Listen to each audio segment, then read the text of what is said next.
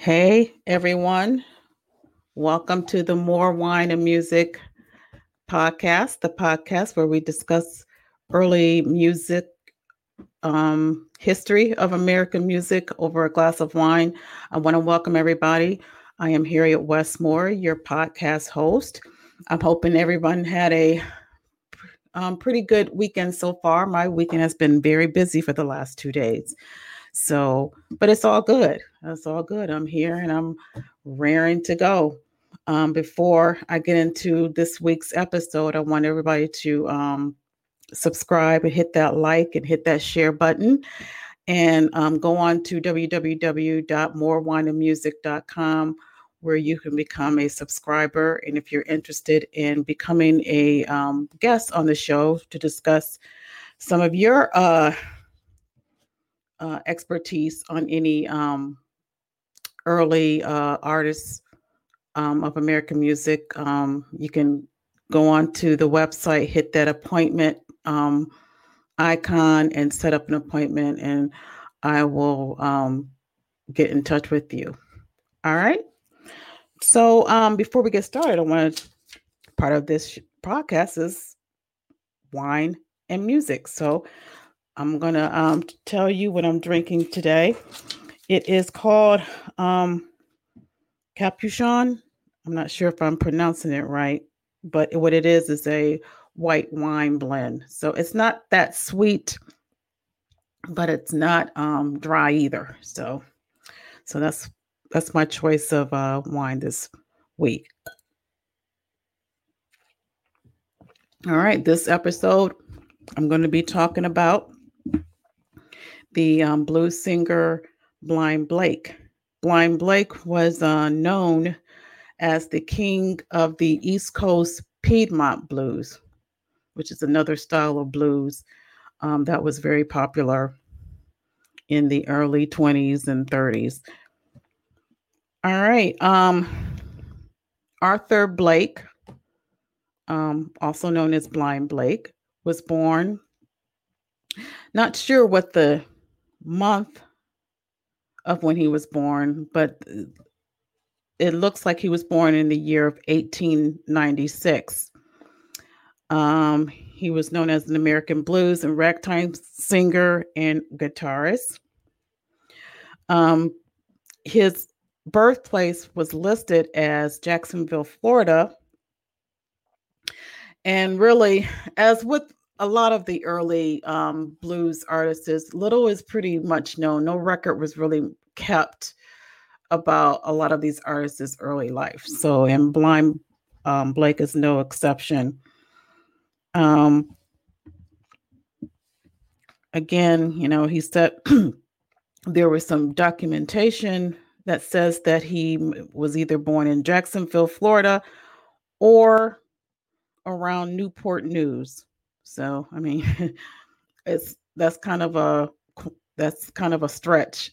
So it's not, Jacksonville, Florida is not close to Newport News, Virginia. So I don't know, but and they say that there was his name was Arthur Phelps, which again nobody knows. Again, the good records wasn't kept in the early days. According to Paramount Records, some of the records material that was who actually recorded some of Blind Blake's records indicated that he was born blind, and it seems that he lived in various places during the period that he was young. He seemed to have had relatives in Patterson, Georgia. Some authors have written that in one recording, he slipped into Gullah Geechee, which indicates that he has some Geechee, which means that he was, which is a dialect that is very well indoctrinated in the the coast of Carolinas and into Georgia. So if you go to somewhere like, side note, if you go somewhere like around Myrtle Beach or around Hilton Head, some of the outlines of Hilton Head. You go into the lowlands of South Carolina and into Georgia. That is a community, and it's called um, the Gullah Geechee, which was really known as came from West African slaves that was inhabited there after they were brought from Africa, West Africa.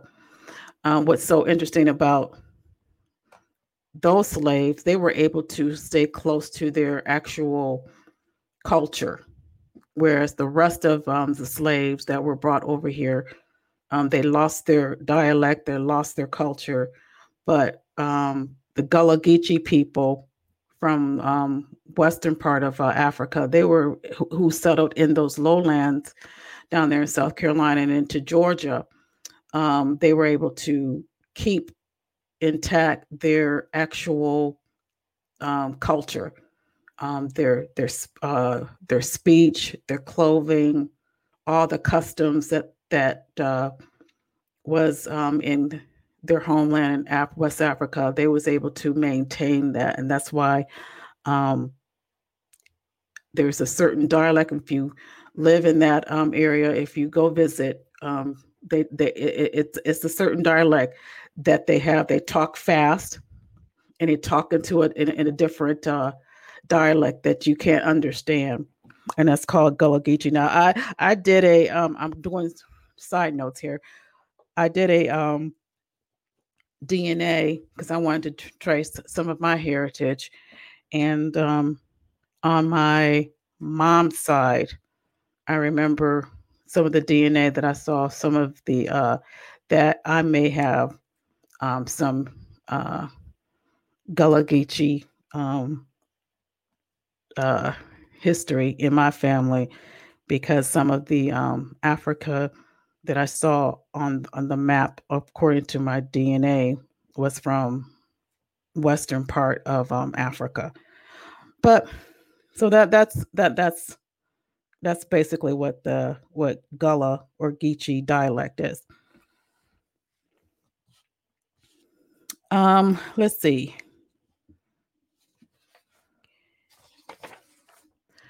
Blind Blake is a figure of enormous importance in American music. Not only was he one of the greatest blues artists of all time, but Blake seemed to have had the been the primary developer of fingerstyle ragtime on the guitar, the six-string equivalent to playing ragtime on the piano.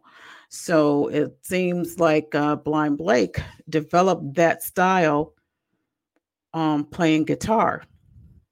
Blake mastered this form so completely that few, if any, guitar artists um, who have learned to play in this style wasn't able to play it.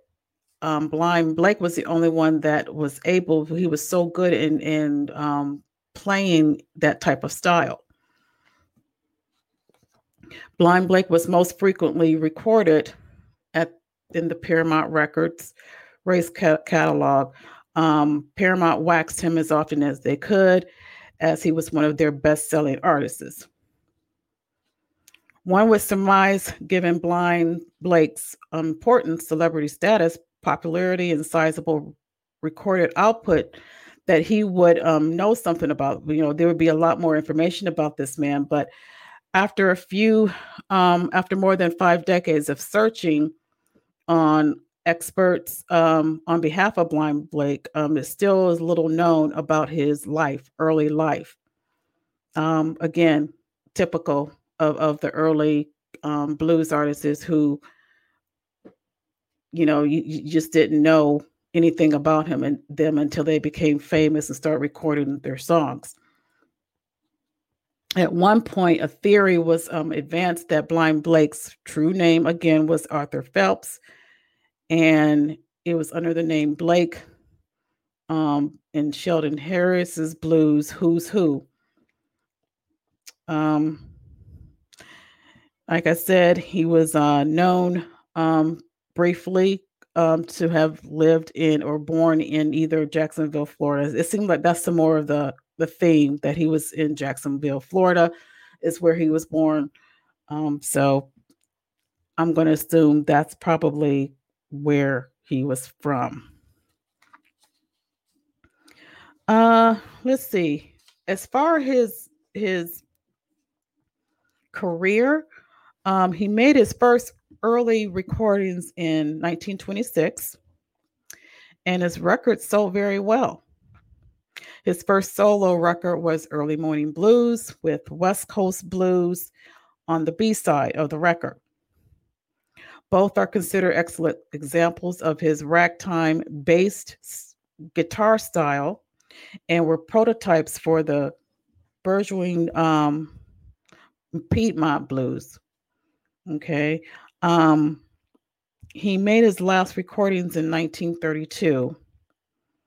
At the end of his career, aided by Paramount, evidently Paramount Records went bankrupt. In 1932, after that, he kind of drifted back to Jacksonville and lived there a few more years. And there, he met and married Beatrice McGee. But this was around 31. In 1931, he met and married Beatrice McGee. Just before, like I said, after he made his last record in 32, he went back to Jacksonville. That's where he became married. But then I guess he went back up to the north, and went to Chicago. And he did some playing there. And in 1934, it says that he died there. But then it says he died in Milwaukee. So again, this everything is so contradictory. You really don't know. His death was either a pulmonary tuberculosis brought on by pneumonia. Some said he froze to death. I mean, he started drinking and fell, and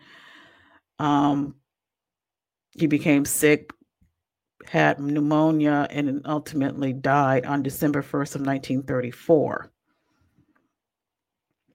Beatrice Blake summoned an ambulance, and he suffered a pulmonary hemorrhage and died on the way to the hospital.